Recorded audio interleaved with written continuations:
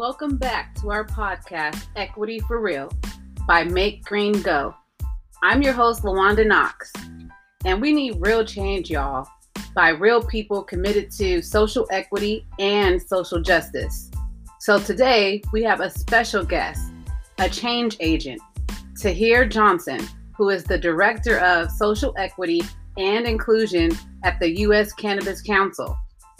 He also has a podcast called the Cannabis Diversity Report, and he's here to shed some light on where we are headed in this multi-billion-dollar cannabis industry. And he's here to shed some light on, are we getting closer to federal cannabis legalization? Can cannabis create generational wealth in Black and Brown communities? So let's dive right into the interview. And it will be narrated by Nathan Slavic. And again, our special guest is Tahir Johnson. Thank you.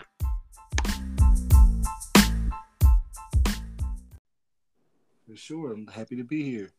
So I'm kind of interested in starting a little bit of your background. I know maybe you even started out in finance and then made the transition to cannabis. So I'd love to hear a little bit about what prompted that transition. What's your kind of journey into cannabis? Yeah, sure thing. Well, back in 2018, I was looking at the cannabis industry, and like you said, I was working in finance. And one of the things that attracted me to the cannabis industry was as I looked and I started finding more and more about some of the inequities that exist in cannabis, specifically about how access to capital was one of the biggest barriers that kept people of color from opportunities in the industry. It made me want to try to do work to help to change that. And so then I moved over to cannabis, and it started out with, that's really been what my goal is to do from the beginning. So to have the opportunity now with the work that I'm doing to have had the opportunity to really educate people on opportunities in cannabis, and now to try to make sure that we have policies that allow people to do the same thing. So. Well, I certainly see the kind of through line is interesting. Maybe because of your finance background, you're able to identify, for example, like access to capital as being an issue that others might not kind of realize until later on. But making the kind of, leap from maybe a more, shall we say, like traditional career path into cannabis still feels like this kind of labor love or passion. So was that kind of social equity, social justice component always a passion for you? It is. It's something that's always been a passion for me. Even when I was in finance, one of the things that I tried to focus on was financial literacy, and try to make sure that our people, the Black and Brown people, had access to the information to try to be financially successful. And so I see a lot of the same opportunities in the cannabis industry. So I can definitely kind of track where that early interest and passion kind of led you along the line. Now, maybe get a little bit about what your role is now and what you're particularly focused on. Sure thing. So now my current role, I serve as the Director of Social Equity and Inclusion for the Marijuana Policy Project and also the U.S. Cannabis Council. The Marijuana Policy Project is a nonprofit organization that's focused on policy, which has been responsible for helping to create the laws in a number of different states. And also the U.S. Cannabis Council is a trade association that represents a number of different cannabis companies, many of the largest operators and other organizations in the industry. And so with both of those organizations, I get to focus on diversity, social equity and inclusion policy, and also programs and initiatives. So working on implementing a number of different programs across our member companies that will hopefully make some impact in the industry and help us to achieve those goals and increasing social equity and diversity, equity, and inclusion in the industry. Can you kind of share some details or get a little bit more into, what is a project or initiative you're trying to push for now that you're particularly excited about or you think might be able to really have that positive impact? Yeah, sure thing.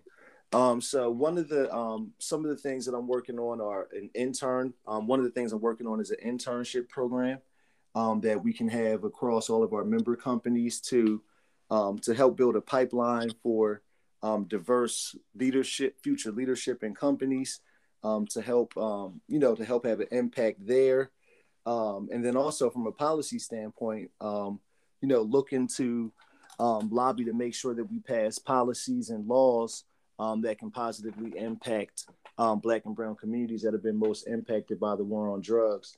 And so that includes policy at both the state and federal levels. So, of course, there's different bills that have been released, like last week's the Cannabis Administration and Opportunity Act, or the MORE Act. And, like I said, trying to find and lobby for policy positions that actually help to increase opportunity and access for people of color in the industry.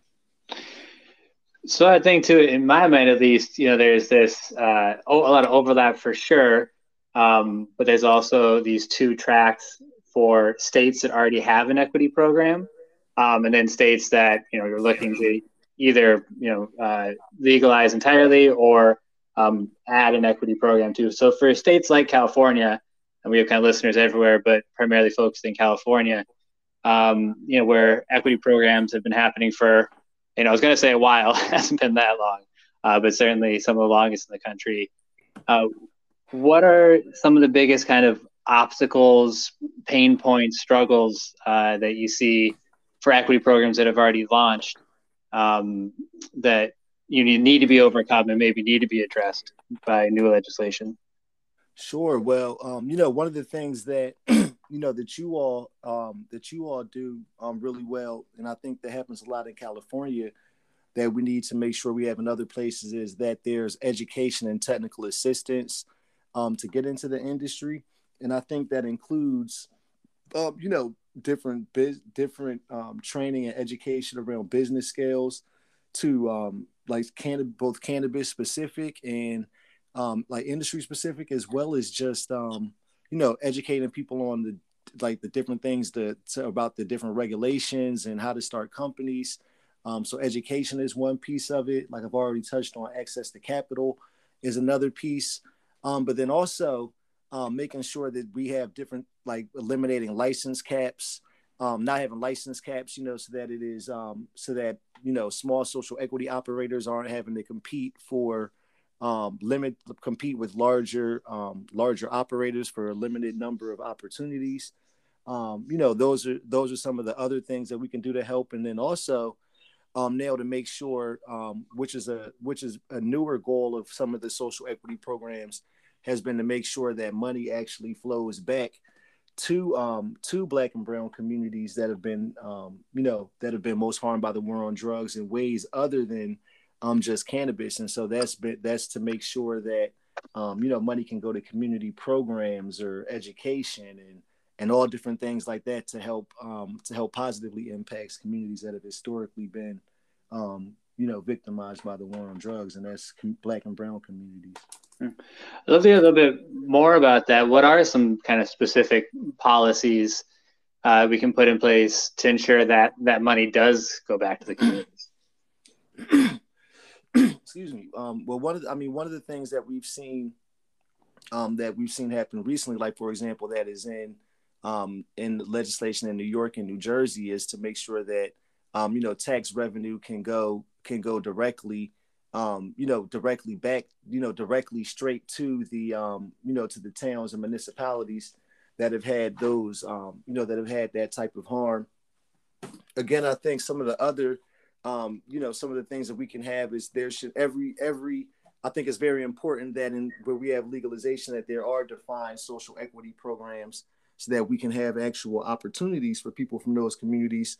Again, because if we have a situation where we're competing, against greater, more well-capitalized companies for the same type of opportunities, then you're at a place where it's challenging for social equity operators to be successful.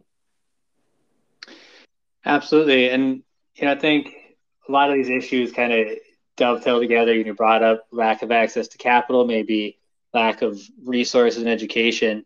At least particularly in the Bay Area, where I am, kind of predatory partnerships have been a major issue. And even if not predatory, even if, kind of positive, so to speak, these kind of larger partnerships being this kind of necessary step, right? So if someone gets a license, there's no way that they can spend the $2 or $3 million it takes to hold a piece of real estate for all the years it's going to take to get the license. So they have to, bring in these corporate partners that they were maybe competing with for a license in the first place. And also plenty of stories of people who've kind of signed bad deals or, again, more partnerships that are more predatory. So maybe a rambling way of asking you the question or trying to get into your thoughts on, can equity partners and some of these larger corporations kind of exist peacefully, or how can we support equity businesses better to ensure that they can be totally self-sufficient and not have to seek out these potentially damaging deals?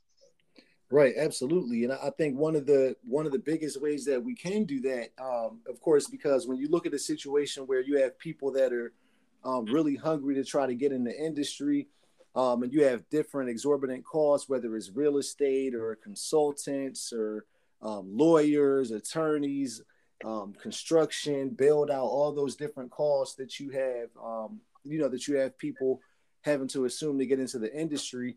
I think one of the best ways is to be able to have some type of support, from whether it's grants or low interest loans that people can have access to, against that, like you said, so that they don't have to, go out and look for those types of things. But I think also, we have a responsibility to make sure that we do protect these companies, and that even if there are opportunities for partnership that is, that is not predatory, and that we're having good business practice. And I think that's also where the education and everything comes in, so that that people are aware of, really, how to not be taken advantage of, and what a good partnership looks like.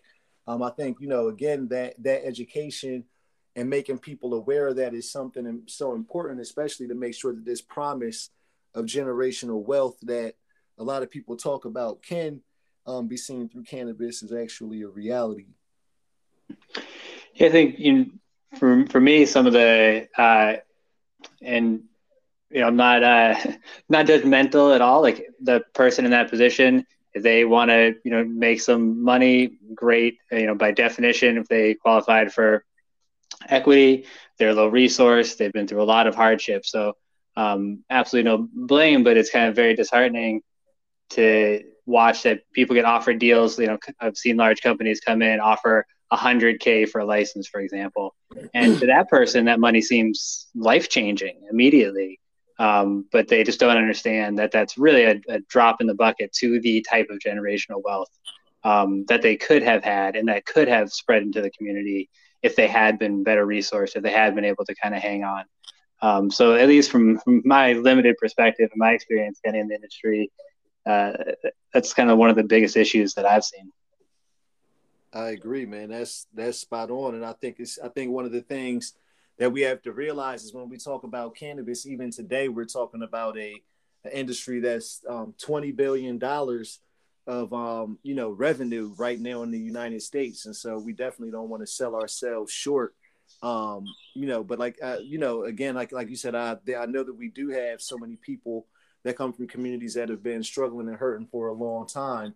And we want to make sure that cannabis can be a tool for people that have been harmed by the war on drugs, to actually be able to get a piece of some of this revenue that's created. Because as it stands right now, there's less than 4% Black ownership, and really very low numbers of minority participation in the industry in general. So we want to make sure that people are prepared to take advantage of the future of cannabis as well. Absolutely, and I'm going to kind of bring this around to some more positivity here, a moment, talk about some wins and some opportunities that are coming up. But first, so for someone who maybe just got, verified as an equity applicant, what kind of pitfalls would you tell them to look out for? What kind of guidance would you give them around kind of their next immediate steps? What are some of the most kind of common either mistakes or misconceptions you see people making early on in that process? Sure. Well, from talking to a lot of friends and people in my network, one of the things that I would say that's important is planning, being prepared for, one thing to know that if you are in a business that, 280E, for example, is something that people should plan for. And for anybody that's listening that may not be as familiar with that, that's, cannabis businesses, because cannabis is federally illegal, they don't have the ability to write off, a lot of expenses and different things like that other traditional businesses can. So cannabis businesses end up with a higher tax rate. And so I think as a cannabis business entrepreneur, being planned for that, being planned for all the future expenses is something that's important. And then also I think it's important for people to kind of look at, what is their long-term strategy, for growth, and, what do they want to do in the industry. I think that those are all, all parts that are really important. Mm-hmm. Yeah, you touched on something I definitely see as a kind of common misconception, not just from people in the industry, maybe even more so from people outside the industry or the average person, this idea that because they see numbers like they're, $20 billion plus coming, that anyone who has a cannabis business is like automatically rich, right? There's all this money coming in, but they don't realize that they're paying in most cities like 3x the tax rate that a lot of other businesses are. Plus, they don't get federal tax breaks. And when you kind of add all these things up, plus operating costs, plus new regulations coming out that they have to spend money on, but by the time you kind of add all this up, the margins can be pretty slim, and it can actually be relatively difficult to, make a profit despite how much the industry is growing overall. Absolutely. That's so true. And especially when you look at, I think some of the challenges that, small and minority businesses may have, getting shelf space and all those other things. I think, again, making sure that wealth and, opportunity comes back to our communities is so important. And that is, it is important that I think that people understand all those things going into the industry, and can be prepared for it. Because like you said, I think a lot of people do look at the industry from the outside looking in and just imagine that everybody's making millions and millions of dollars, but which really isn't the case, especially for, small minority and women-owned businesses. Mm-hmm. Yeah, I think it's really crucial that people are clear-eyed about kind of what they're going into, but I don't want to be all kind of doom and gloom either. So I'm interested in hearing from you, what have been some of your kind of biggest successes, even if it's a small one, helping out a specific person. What are those moments you've had where you felt like, okay, we won today. This is why I do this. Yeah, well, I'll tell you one of my there's so many different people and success stories that I've seen across the cannabis industry. One of them that I think of is my good friend Shayuna Dadeji. He's the youngest brother, African American in the country to actually own a dispensary. He has dispensaries on the West Coast in Portland, Oregon, and also in Boston, Massachusetts. And so he was somebody who was arrested for cannabis when he was 14. And now he's been able to build a business that's a multi-state operator. And so, for me, I love to highlight the stories of people like that have been able to go against the odds and be successful in the industry. Because like you said, as much as there are some of these challenges, I don't want it to be all doom and gloom. And I also want people to believe and know that there's a possibility and that it can be done. So, just highlighting the stories of people like that that have been able to, come in the game and make some positive change is always important to me. And then also, again, on the, I'm really excited about to see a number of laws that are really focused on equity happening and taking place on a national stage as well. I think that's something that is, really important. Like last week where we saw the bill released by the Cannabis Administration Opportunity Act, and the MORE Act, and seeing all these things advance on a federal level to possibly end the end prohibition. Man, the idea of people being locked up for cannabis, which is largely people of color, is something that is so important. Absolutely, and so it's perfect. I'm sure a lot of people are curious to get into social equity on a national level as well, but you're pretty close. What's your read on federal legalization? Are we imminent? Are we still years off? I would say it's at this point, it's not a question of if it's going to be legalized, but when. Is that day today? I'm not quite sure we're there, but I definitely think we're leaning that way. I think that most people, like when you look at cannabis in general, the idea that now that people should not be, that people should not, I think the idea that this is not something that people should be arrested and going to jail for is something that's finally starting to sink in. Over 70% of Americans, are supportive of cannabis legalization. So we just need to get to where the policies and everything catch up with what the people believe, and then also make sure that with legalization, that we also focus on, how to make sure that there's some restorative justice and opportunities, again, for people that have been impacted by cannabis, that actually benefit from this as well. Because cannabis is certainly an important social issue, it's not just a business or industry issue. So on a national level, what does that kind of social justice program look like? And I apologize, I'm just maybe too ignorant to the act that was maybe it's addressed there in this act you were mentioning, but can you kind of paint a picture for us of how that might look or work on a national level?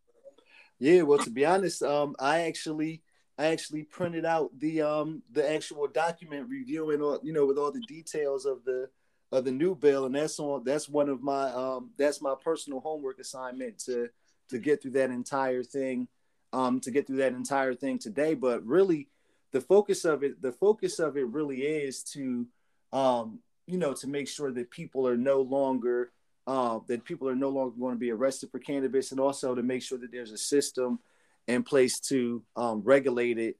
And very much the focus of the bill is to try to have restorative justice and to try to make sure that there's opportunities for people of color. Like I said, and I personally even have to read it to make sure I have all the specific details, so that I'll be able to share that with people.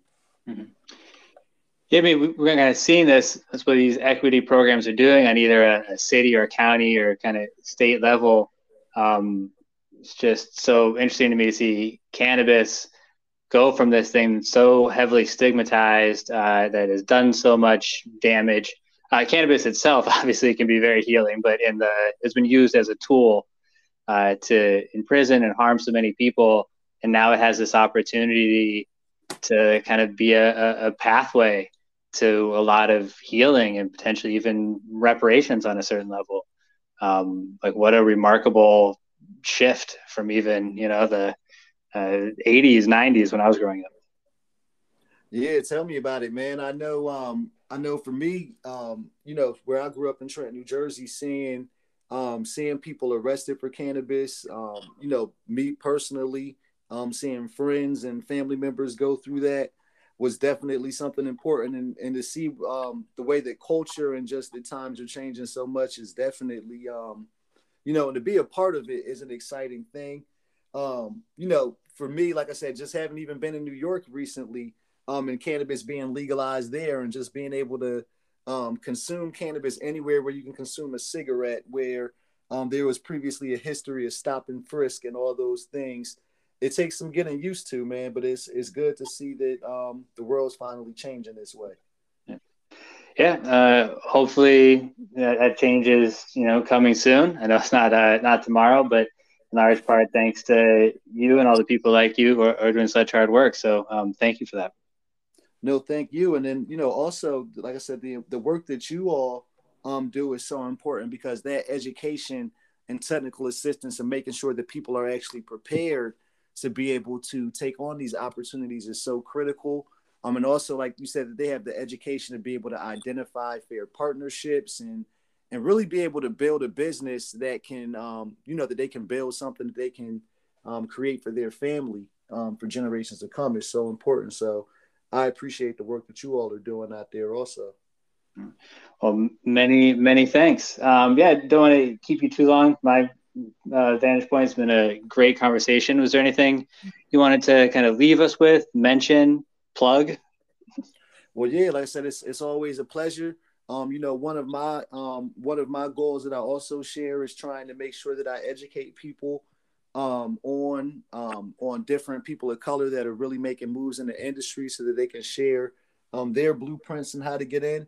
And I host a podcast every week called the Cannabis Diversity Report, and that's available on every podcast platform, Apple, Spotify, all of those. So definitely check me out there if y'all have the opportunity to. And you can follow me on social media. It's Todd Diddy, TAHDIDDY, on Twitter and Instagram, and then just my personal name, Tahir Johnson, everywhere else.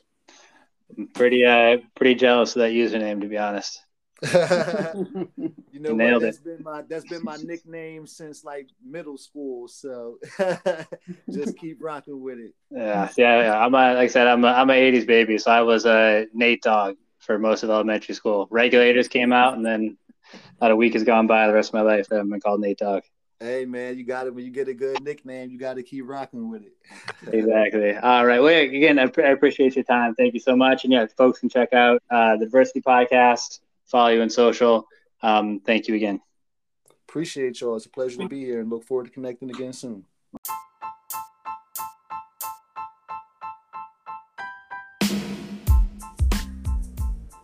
Well, there you have it. Thanks for listening to our podcast, Equity for Real, bringing you the realest stories by the realest people. Hopefully, you've walked away with a bit of encouragement to take the next step in your cannabis venture. This is LaWanda Knox, signing off. See you next time. Peace.